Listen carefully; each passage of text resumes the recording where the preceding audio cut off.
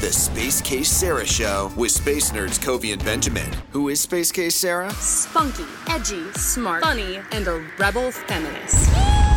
Now, witness it yourself on iRock Space Radio. Hello, space enthusiasts. Welcome to another episode of the Space Case Sarah Show. Blip, blip, blip, blip. I can talk. Space Case Sarah Show here on iRock Space Radio. Welcome back. We are on our 18th episode. Lucky We're adults. Oh my God, we grew up. We Mazel can tov. drink. Not in America. We Not can in drink America, anywhere yeah. Of course, I am joined by my co-hosts, the Space Nerds, Kavi and Benjamin, and we are very excited to present to you the remind me what element? The element. Argon. I was going to say Argon. the element of surprise, but argon is We could do that too. The element of whatever it is that you choose for it to be. Argon, which we have decided in theme of that is going to be like the slow science. Because argon is slow. Let's jump right into it. Can someone enlighten me again, because I have the memory of a goldfish, why this is the slow episode and what we should know about argon? So, Kavi. So the reason that we are talking about slow science and lazy science today is that argon comes from the ancient Greek argos, which was the name that was given. Argos means lazy or inactive. And that was the name that was given to argon because argon is inert. It's a noble gas and it doesn't react. It's non-reactive. Sounds pretty boring for an 18th birthday, sort of, you know. Yeah. Like, pretty, yeah. I suppose, you know, in the United States, you can't drink at 18, but you can enlist in the military. So that lines up. But It all balances out. right, exactly. So what's something interesting we should know about argon, other than it's a noble gas? I think what's really wild is that it took us so long to actually discover it. I mean, argon is relatively, quite abundant in the atmosphere. It makes up like 1% of our atmosphere. When we think of our atmosphere and our air, we always think of nitrogen and oxygen, right? But argon is a full 1% of the air. And it's just that it was actually through that we discovered it, because basically, I think Henry Cavendish, this British 19th or 18th century, I'm forgetting, chemist, was distilling nitrogen, extracting nitrogen from air, and then extracting nitrogen from ammonia, I believe. And the density of what he was left with was different in both cases. And it was like, okay, there must be something extra here that I'm not seeing, that's not reacting. And that was argon. And there's like no biological purpose for it. It doesn't, like, we don't use it in our bodies. We don't use it, naturally. It's just there. So it's just chilling. It's useless and slow. Useless, yes. Call it the useless science episode. Useless science. Well, good to know that is the reason why we are going to talk about useless science, and of course, we'll tie as much space into this as possible.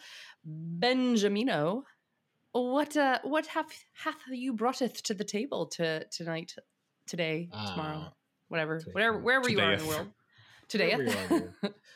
This is our Argon episode, our 18th episode, which should, in theory, air December 17th. So happy birthday to Kavi, Australian astronaut Andy Thomas.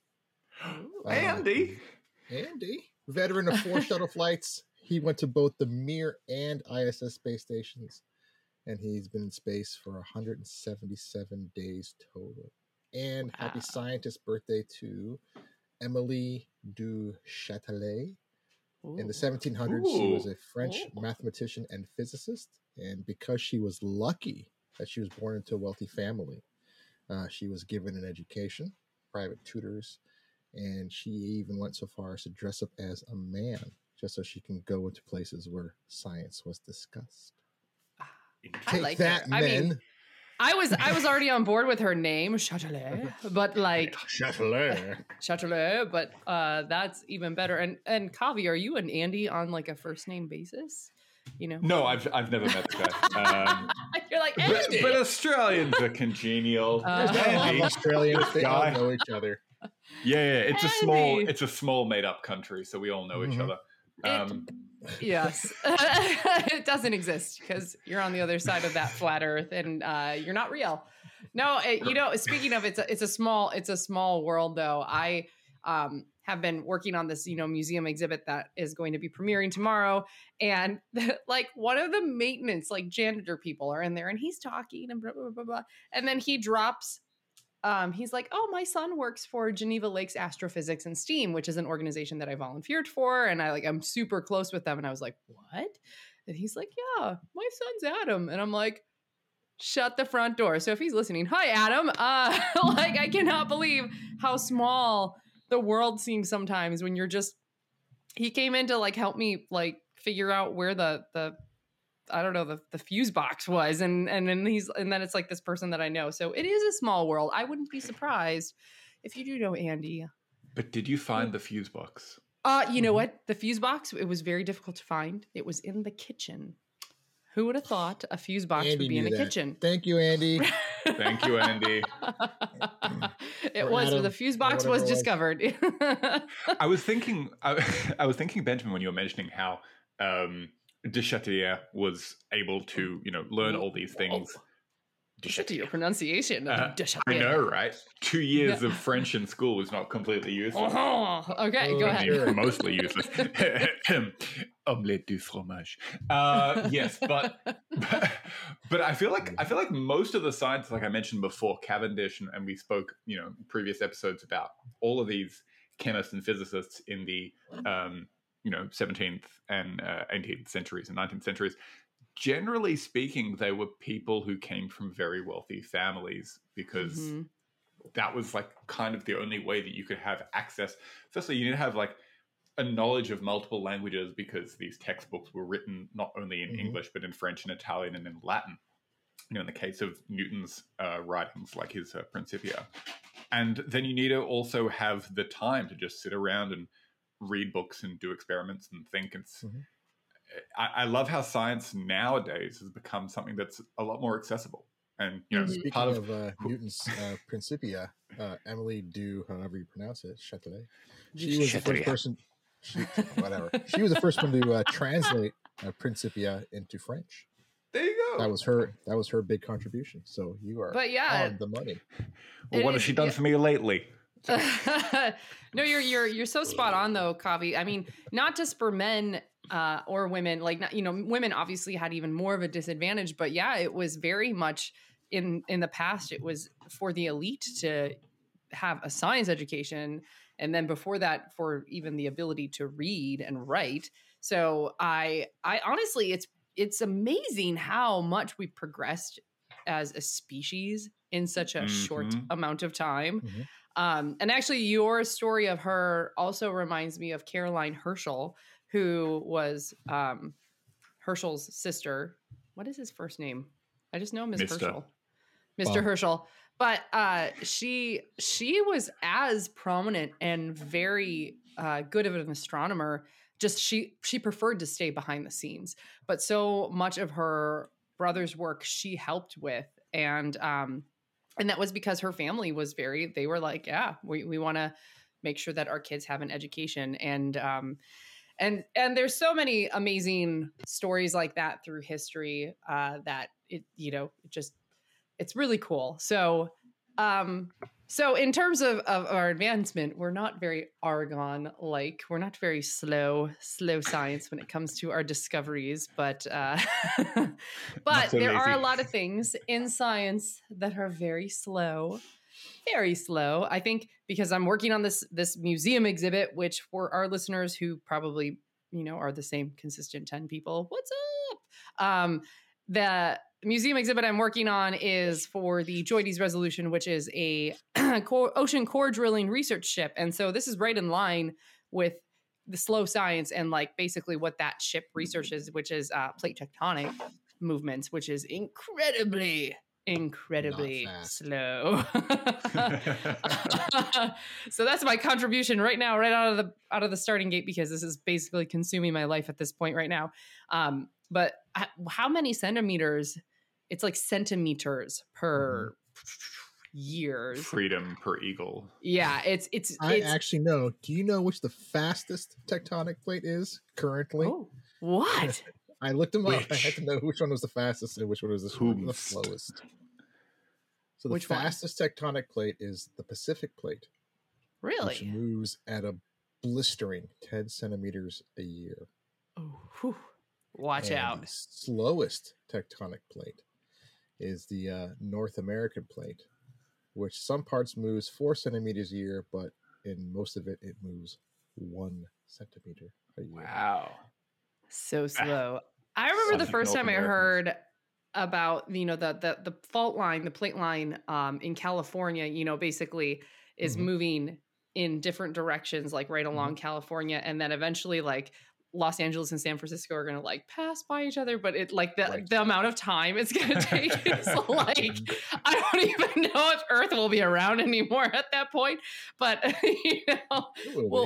we can wave. You got a lot of time to prep your wave in passing for those plates just slide by each other. Just when that Hollywood Walk of Fame finally gets too crowded, along slides a new city, just fill it up some more. It's really cool to think about the massive amount of time scale that Earth's history has, though, because we all know about Pangea, right? That's the big, everyone knows Pangea, but there were actually other massive supercontinents before Pangea, and that was just the one of the biggest and the most famous versions. But there was another one before that. There's so much Earth history that sometimes it's like I feel like a bad science communicator, but you can't remember everything. There's so many like epochs, and like time is so huge. What's wild is to think that total solar eclipses are probably happening all the damn time. Because think about it, the moon now is drifting away from the Earth, right? It's drifting away at I think like 3 or maybe 4 centimeters each year. Yes, tiny amount, but yeah. Right, so like the whole reason that we can see a total solar eclipse perfectly is that the moon is 300 times smaller, but also 300 times 300 times smaller, but 300 times closer to Earth than the sun is, and so as it drifts further away, it'll appear smaller in the sky, so it'll cover less of the sun, but back in the day, which was a Tuesday, it used to be a lot bigger as it was closer. It would appear. It would happen all the time. A lot bigger. Yeah, every time you have there wouldn't really be partial solar eclipses. Like every one would be a full-on total eclipse, and it would just be like, and the single-celled organisms alive at that time were like, oh, we're fine. All right, we're going to take our first break. Here we go again. We're going to take our first break. This is the Space Case Sarah show. You are either listening on iRock Space Radio, or you might be catching this episode after the fact on our website, which is super exciting. But either way, you can listen to episodes on our website, irockspaceradio.com. You can follow all of us on social media. I'm Space Case Sarah. We got Kavi of Fun Fact Science and Benjamin of Science Actually Science, depending on the platform. They're both crouching over their computers, waiting to play the game that we have been playing since the beginning of starting the show, which is who gets back to the green room first. So they're like, he's chomping at the bit. I gotta hit stop and then new recording. Guys, pipe down. It'll be fine. You still can go to our website and sign up for our crew club and get a free t-shirt. So make sure you go do that. We have a merch shop to get some hats. And there's other shows. So go check them out. Okay. All right. God, you guys are making me feel like, okay. Woo. These guys are excited. We're the Space Case Sarah show. We're going to take a quick break and return with the Argon episode here on iRock Space Radio. Oh my gosh, this is like, There's a lot of pressure right now. Pachoo! Yeah. Welcome back to the Space Case Sarah Show. By the skin of his teeth, Benjamin has returned back into the recording studio. Kavi is probably saying it's rigged. It's rigged. He has rigged. 18 wins conveniently for our 18th episode. 18 wins for the I wanted to 18th say episode. to make it sound all bad and everything, but I'm going to sorry. take that win. No, go for it. as he sits there and sulks. Welcome back. This is the Argon episode. I every time I say Argon, I think Aragorn, like Lord of the Rings, Aragorn. You know, like I've so quickly want to slip into saying Aragorn or Aragorn or I don't know. I'd almost get confused which is the right one at this point. But this element, as I have been informed, is a noble gas. It's in our atmosphere and it's useless. So we thought this would be a fun episode. Oh, is it not completely useless? I mean, it has uses. It has uses, just like not so much in nature, but it like has not uses biologically. Right. Yeah, like there are certain industrial uses, so you can perform welding in an environment that's like filled with just a pure atmosphere of argon, so that the metal doesn't oxidize because it's not going to react. But I was just thinking about what you said about it being a noble gas, and it reminded me, we said we're doing lazy science and slow science today. It reminded me of a science experiment that was very, very slow and won not a Nobel Prize, but an Ig Nobel Prize. A what prize? An Ig Nobel Prize. Ig Nobel Prize. What is Ig that? Nobel. Okay. So Ig Nobel Prize is basically, it's like a parody of the Nobel Prize, but it's not just like nonsense. It's real science that just happens to be like super entertaining or hilarious. So like there was an Ig Nobel Prize for this study. Yeah, it's really cool. And they have this big ceremony every year where they throw paper planes and stuff. It's hilarious. Like I love this. There was one Ig Nobel Prize where I think somebody discovered that there's like a particular smelly cheese that's really good at warding off mosquitoes, and that's like been tested now as a preventative measure against malaria. Oh my God. Like Ig really, Nobel. really cool. Ig Nobel. God. Okay, first pigeons wearing cameras in World War I. Now we got Ig Nobel prizes. Oh, my God. Okay, continue. So while you look that up, the specific experiment, slow experiment, that I was thinking of was the pitch drop experiment. Okay. So this was an experiment that was started in the late 1920s, I think. And basically they took a really, really viscous material, pitch, like the stuff that they make roads out of, like tar. Yeah. And they had a jar of it with like a funnel, and they were like, seeing how long it would take for a single droplet to form and then drop. Hence the name pitch drop experiment. Mm-hmm.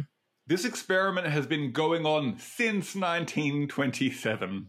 And it has not finished. The original scientist who started it died.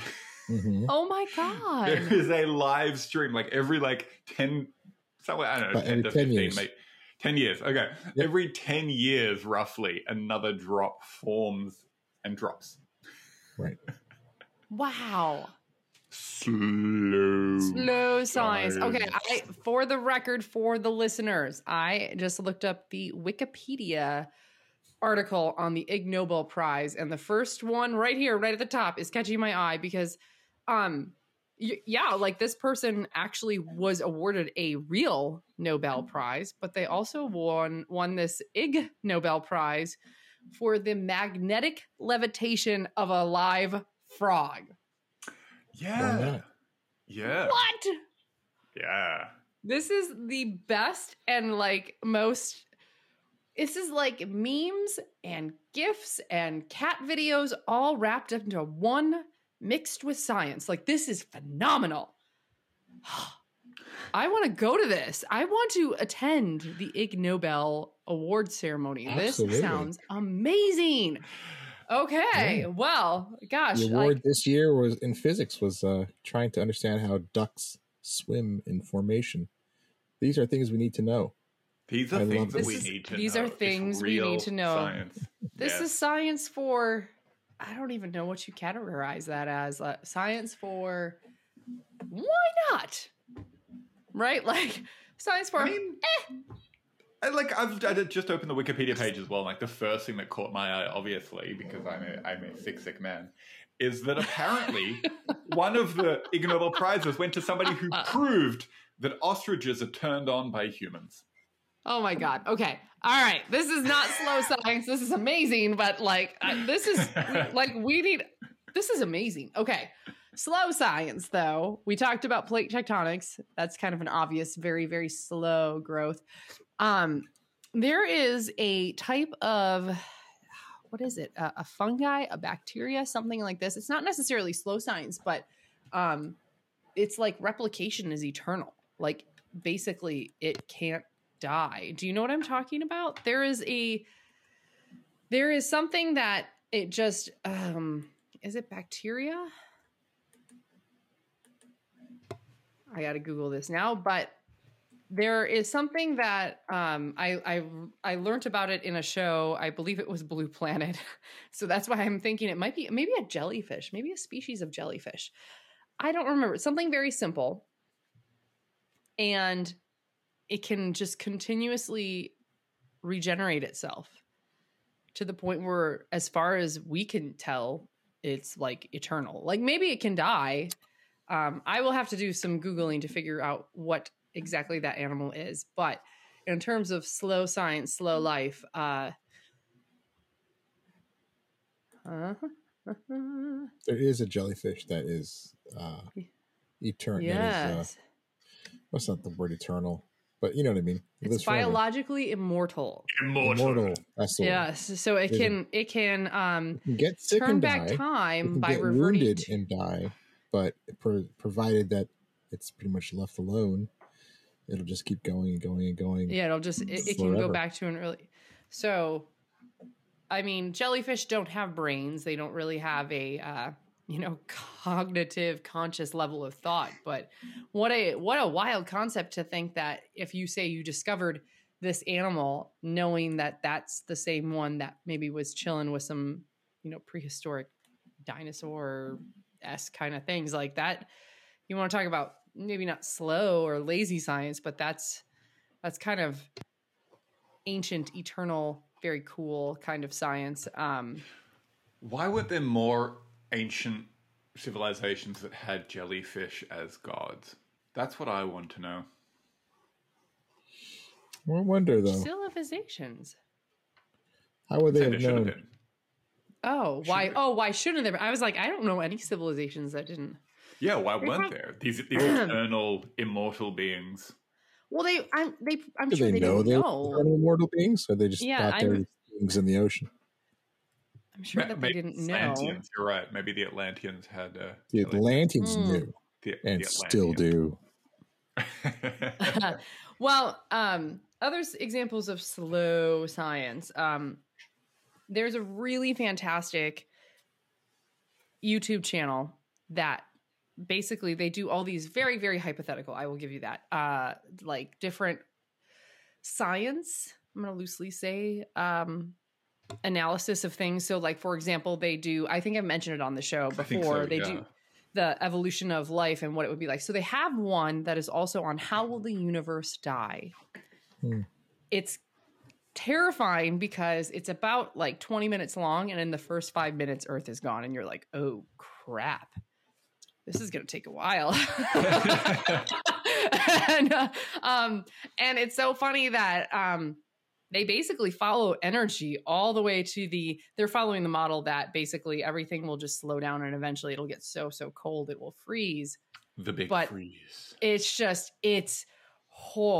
gets like almost existentially distressing because you have, they're talking about there's this sky full of stars, but eventually all the stars are going to run out of their their energy, and then they'll all expand and then go down, and then there's these little last glimmers of life, and then they do this really dystopian, like, and here's how, like, maybe whatever is left alive might be able to survive, and you're like, the more you watch it, the more you're like, life is meaningless. But it's fantastic. But just even in that little snippet of, like I'm saying, 20 minutes, even watching it, you're like, wow, the amount of time it will take even for our own star to expand and eventually swallow up all the rocky planets. I mean, who knows if we'll even be there at that point. That is so far in the future. And yet in the cosmic grand scheme, it be but a blip. We be but just a tiny little blip of existence. And so if you want to talk about the most ultimate slow science, and this was one of the first things that really made me fall in love with the cosmos and cosmology, was seeing the cosmic calendar and seeing humans showed up on the cosmic calendar, which is the midnight hour, 59 minutes, like 45 seconds or something like that. That's what I'm working on right now for science, actually. I'm trying to work on a series of cosmic calendar posts that'll go up precisely at the time that these milestones are happening. Nice. So it'll be a post that'll happen January 1st. And then there's going to be nothing. Right, for a long couple time. months. And then there's going to be nothing for a couple more months. And then there's going to be a few in the fall. And then there's going to be like 1,000 posts that are going to happen in the last minute of the cosmic calendar. Agriculture, language, blah, blah, blah, boom, boom, boom, boom, boom, boom. Right. And as the planets form, you can like weave in your TripAdvisor reviews of the different planets. What's the name of the planet that supposedly I say supposedly, but we're fairly certain that we crashed into to make the moon? What did they call that? Vega? What? No, Vega's a star. Vega's a star. Maybe it's a star. I see. Obviously, I can't think. But like, I'm just saying, you could include that one and be like, 0 out of 0, don't visit, will crash into Earth. Not, probably don't be on Earth either at that point. But yeah. Speaking of astronomy, as you were describing, that video as being existentially distressing, I made a quick meme and sent it to the group, and that sentence basically just describes like pretty much the entire field. Because when you think about it, like, most of the work that we end up doing is studying things that are either going to happen billions of years from now when we're all dead and gone, or things that are happening so far away that they've probably already ceased to exist. Right. Existentially distressing. Yeah. I think that is, maybe not the way Carl would have said it. I believe he said it was is a humbling and noble thing, but I mean, existentially distressing. I feel like I'm right on par with him right there. It's like the ignoble version. Yes. Okay, I'm gonna wrap up this segment. We're gonna take a break. But I mean, there isn't any slower, lazy science than the cosmic calendar time itself. It's slow. But Benjamin has one, so let's save it for the next segment. Again, you're listening to the Space Case Sarah Show. You're listening on some shape or form here on iRock Space Radio. And they are gearing up with their like, can I hear some knuckles cracking at this point? Like, Jesus, guys, like, oh God, don't actually do it. They're ready to play their game of Who Returns to the Green Room. I'm going to try to hit record as we get back as soon as possible so they can hear the real reaction. Because I usually... They don't care. Okay, stop. That's probably just not sound good stuff. Okay, you're listening to the Space Case Sarah Show here on iRock Space Radio. It was coffee. I think it was coffee that time. It was coffee that time. Yes. It was very close. Whatever. It was very close. Congratulations, coffee, and enjoy your win. Thank you. I know it means a lot. Space Case Sarah Show. where we take returning to the recording room very seriously, except I don't, because I'm the one in charge of setting it up. But for the other two, my space nerds, Coffee and Benjamin, this is serious stuff. Reputations are on the line. And returning back to from the green room to the recording studio is the stuff of legend, epic quest. Yes. You're listening to the Argon, which we are calling the lazy, slow science episode, just because argon is a noble gas, so it's not very reactive, and it really, biologically, it doesn't really do much. It's not, it's just there. It exists. So It exists. It's there. Yep. So we talked about plate tectonics, which obviously move very slow. We talked about the massive amount of time, the time scale of the universe. Benjamin had he was kind of chomping at the bit. He has another. What is very slow science, Benjamin, that you would like to share with us? Speaking of noble gases and slowness, the half-life of an isotope of xenon 124, measured to be trillions times longer than the current age of the universe. When the universe does end, it'll be when the last xenon, I assume, breaks down. No, I'm sure other things it's going to happen. It's an incredibly slow process of decay, the slowest known. And wow. Yes. Wow. Older than the universe, so don't ask me how to. The universe dying as a whole technically is the slowest thing because it's the everything. But the slowest thing in that universe is the decaying of this one isotope of xenon. Interesting. Thank you. Lazy xenon. Lazy xenon. Another noble gas, which we'll get to. I don't know, many episodes from now. Should we explain what noble gases are? Have we discussed that? I don't think so. And I was actually thinking when he said isotope, I was like, "Whew." Oh, that's a big concept to explain too. So we'll but let's do noble gases. Let's start with noble gases to listeners. So, what is a noble gas? To me, I'm like, well, yeah, gases with like little crowns on them. That's that one side of the periodic table. They all line up. Yeah. So we'll leave the ignoble gases to after this segment. But noble gases are basically, like you were saying, Sarah, on one side of the periodic table, and the periodic table from left to right is basically telling you in each atom how many electrons are there in their outermost orbit. Right. So on the far left, they all have less, and on the far right, they all have more. One to 7, yes. Yes. And, it's actually 8 on the outside of the noble gases. So the outermost layer has an octet. It has a full 8 electrons.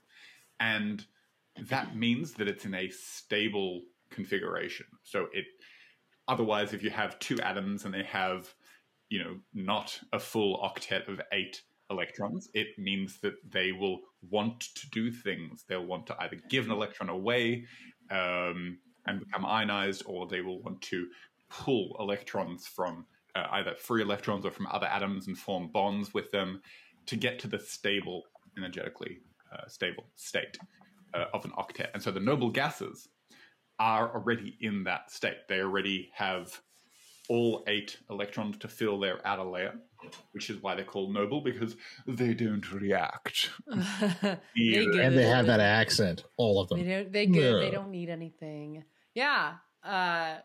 They're all on the right, correct? Mm-hmm. For some reason, my brain is just like, yeah, because they have 8. Yes. Stage right. Yes.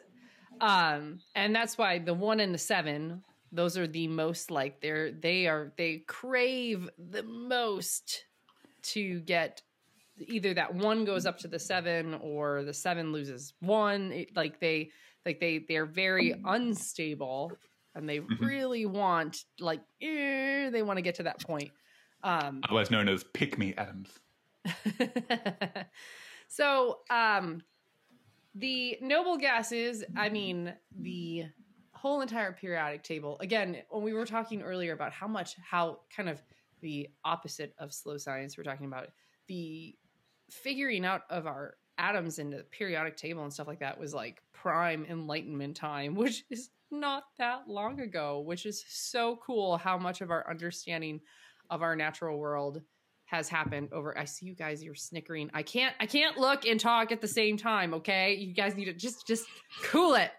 They're sending back and forth in their chat and I can't look and talk at the same time. It's like we're passing notes in class. Yeah, you are. Exactly. The thing that, I guess, relatively speaking, yes, in the cosmic scale, that is very quick is our existence and our understanding of things and stuff.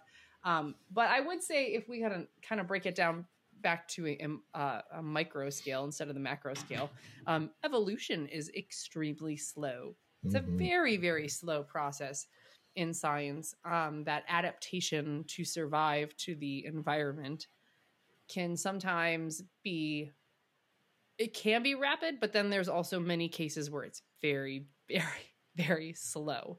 And I'm a big fan of evolution. Mm-hmm. I enjoy learning about all the different weird things that are a part of us, that it's like there's literally zero sense why that should be functionality within us. But because from a very long time ago, that was something that was necessary and now it's not, that makes sense. And so evolution was my little chip into the coin drop into the fountain of this conversation right now, I guess. What else is really good slow science, though? I mean, when you talk about like radioactive decay and stuff like that, that's also just, you're bringing up isotopes and things. There's a lot of things that break down very slowly. For me, like what's really interesting and also extremely annoying is that as an astrophysicist, you're used to studying different classes of objects, right? So you have a planet and a star and, neutron stars and all these things. And for the few things that are actually connected, meaning they evolve one thing into another, that evolution takes so damn long that if you see the act of it transitioning from one to the other, like that's super rare, right? Yeah. So like stars, massive stars that have more than 8 times the mass of the sun, when they explode as a supernova at the end of their lives, it's like, okay, cool, like we've managed to catch a supernova. And then there are these things called supernova remnants, which are like the Crab Nebula, right? So it's this giant cloud of ionized gas and dust that's expanding outwards from what used to be a supernova. And there's a little neutron star in the middle going meh, meh, meh, just kind of like pulsating in the middle. That's the sound it makes, I've checked.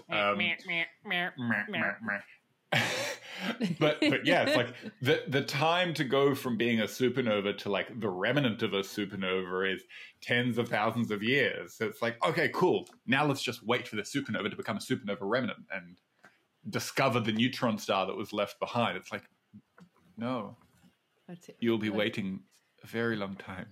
Forever. Yeah.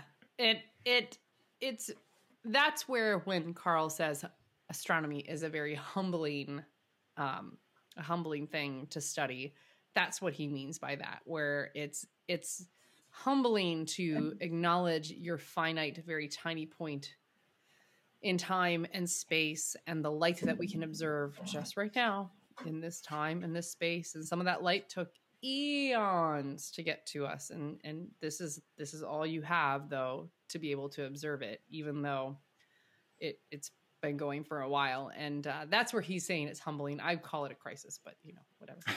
Yeah, he and I have different word choices. I'm just saying, Carl maybe was a little bit better at it than me. I guess, the common thread to all this is time.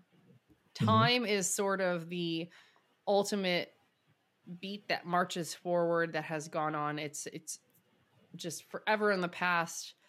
It's going to go on forever, not forever, but, a very, very long time into the future.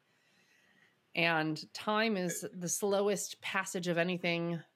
Unless If I wanted to be annoying, you could be annoying. I mean, unless you're, let's throw some Einstein in here, okay? Yeah. I mean, time doesn't go infinitely backwards because time is part of space-time, right?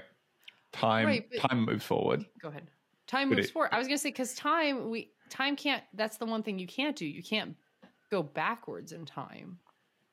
Well, I mean, it depends what you mean by backwards, but when you talk about like the existence of time, if you go far enough back to the Big Bang, time didn't exist before then. I mean, not in any way. As far as we can see or understand, yes. In terms of theoretically, so like there is this, this really famous, there's a pretty famous paper from George Lemaitre, who was this, I think, Belgian priest, right? Was saying before that all of the scientists back in the day were, mostly rich white dudes, but some of them were also poor white priests, and they.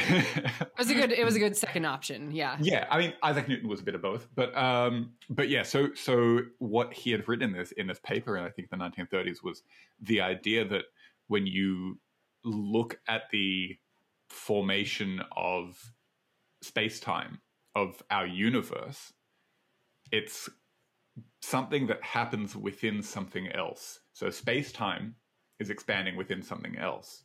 And there is a place, I don't want to say place because place is the wrong word, but there is a something in which universes are created and expand. And it's kind of like the bubbles of sea foam at the beach, like a bunch of foam forms, and like some of the bubbles expand and then pop, and some of them are smaller and don't really expand so much or pop earlier. And so each of those bubbles is like a universe, right? And this is more or less our fundamental understanding of cosmology, of the formation of universes. And so that bubble expanding isn't just space physically, it's space-time. So have I gone too far? Are we deep No, in the I'm hole? just saying no. Well, now it's going to get all kinds of the thing existential that now.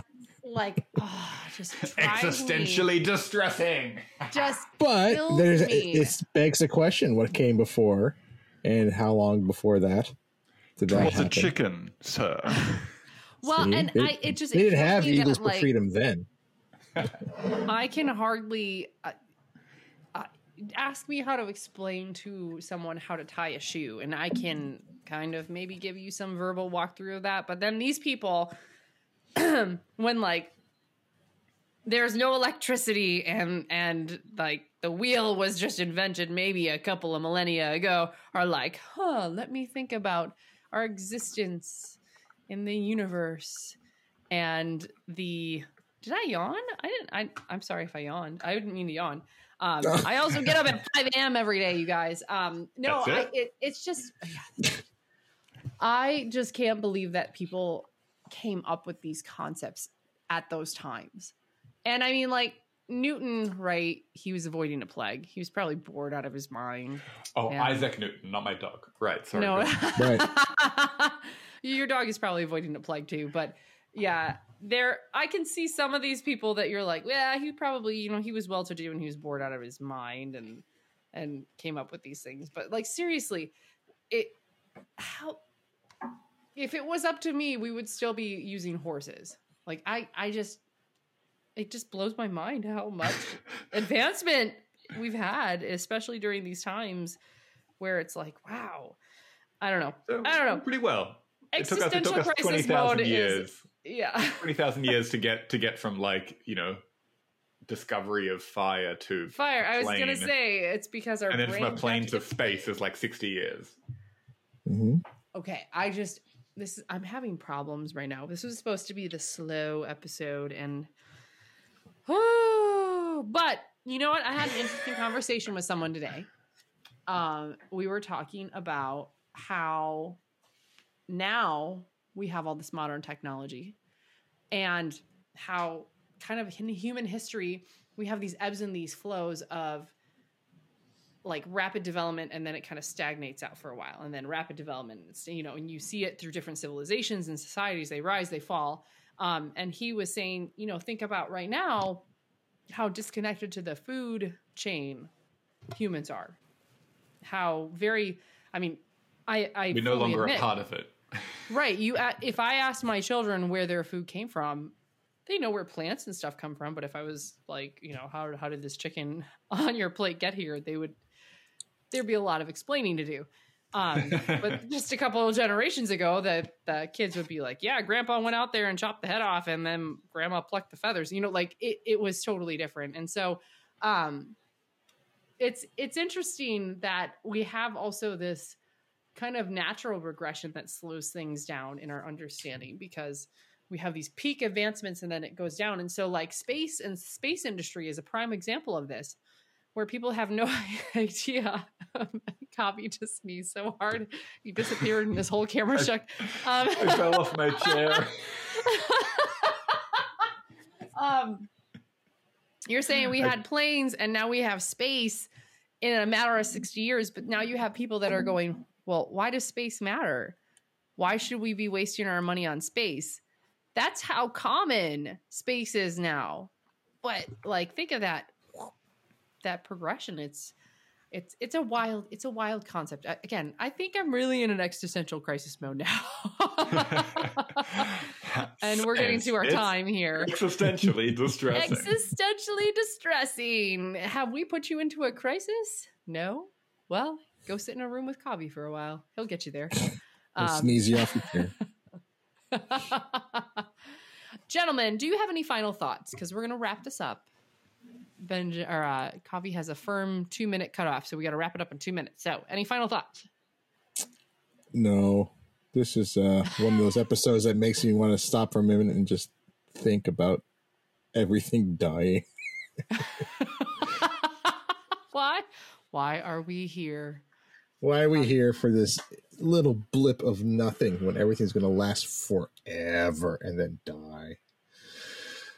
Whether we are created with design or randomly or as part of a simulation, we are a part of the universe that's trying to understand itself, and Very that true. is wild. It is a very cool part of being alive. Agreed. Okay. We are the Space Case Sarah Show. We're going to wrap this up. Please make sure you go to irockspaceradio.com, listen to other shows, sign up for the Crew Club, follow us on social media. I'm Space Case Sarah. We have Fun Fact Science and Science Actually Science, depending on the platform you're on. And as always, we are so appreciative of you listening to this show. We'll be back next week. We got to think of some sort of fun end of the year thing. So we'll brainstorm that. And you join back in next week. And who knows what nonsense we're going to spew. This has been the Space Case Sarah Show with the Space Nerds, Kavi and Benjamin, here on iRock Space Radio. You've been listening to the Space Case Sarah Show with the Space Nerds, Kavi and Benjamin, a production of iRock Space Radio. Go to irockspaceradio.com for more.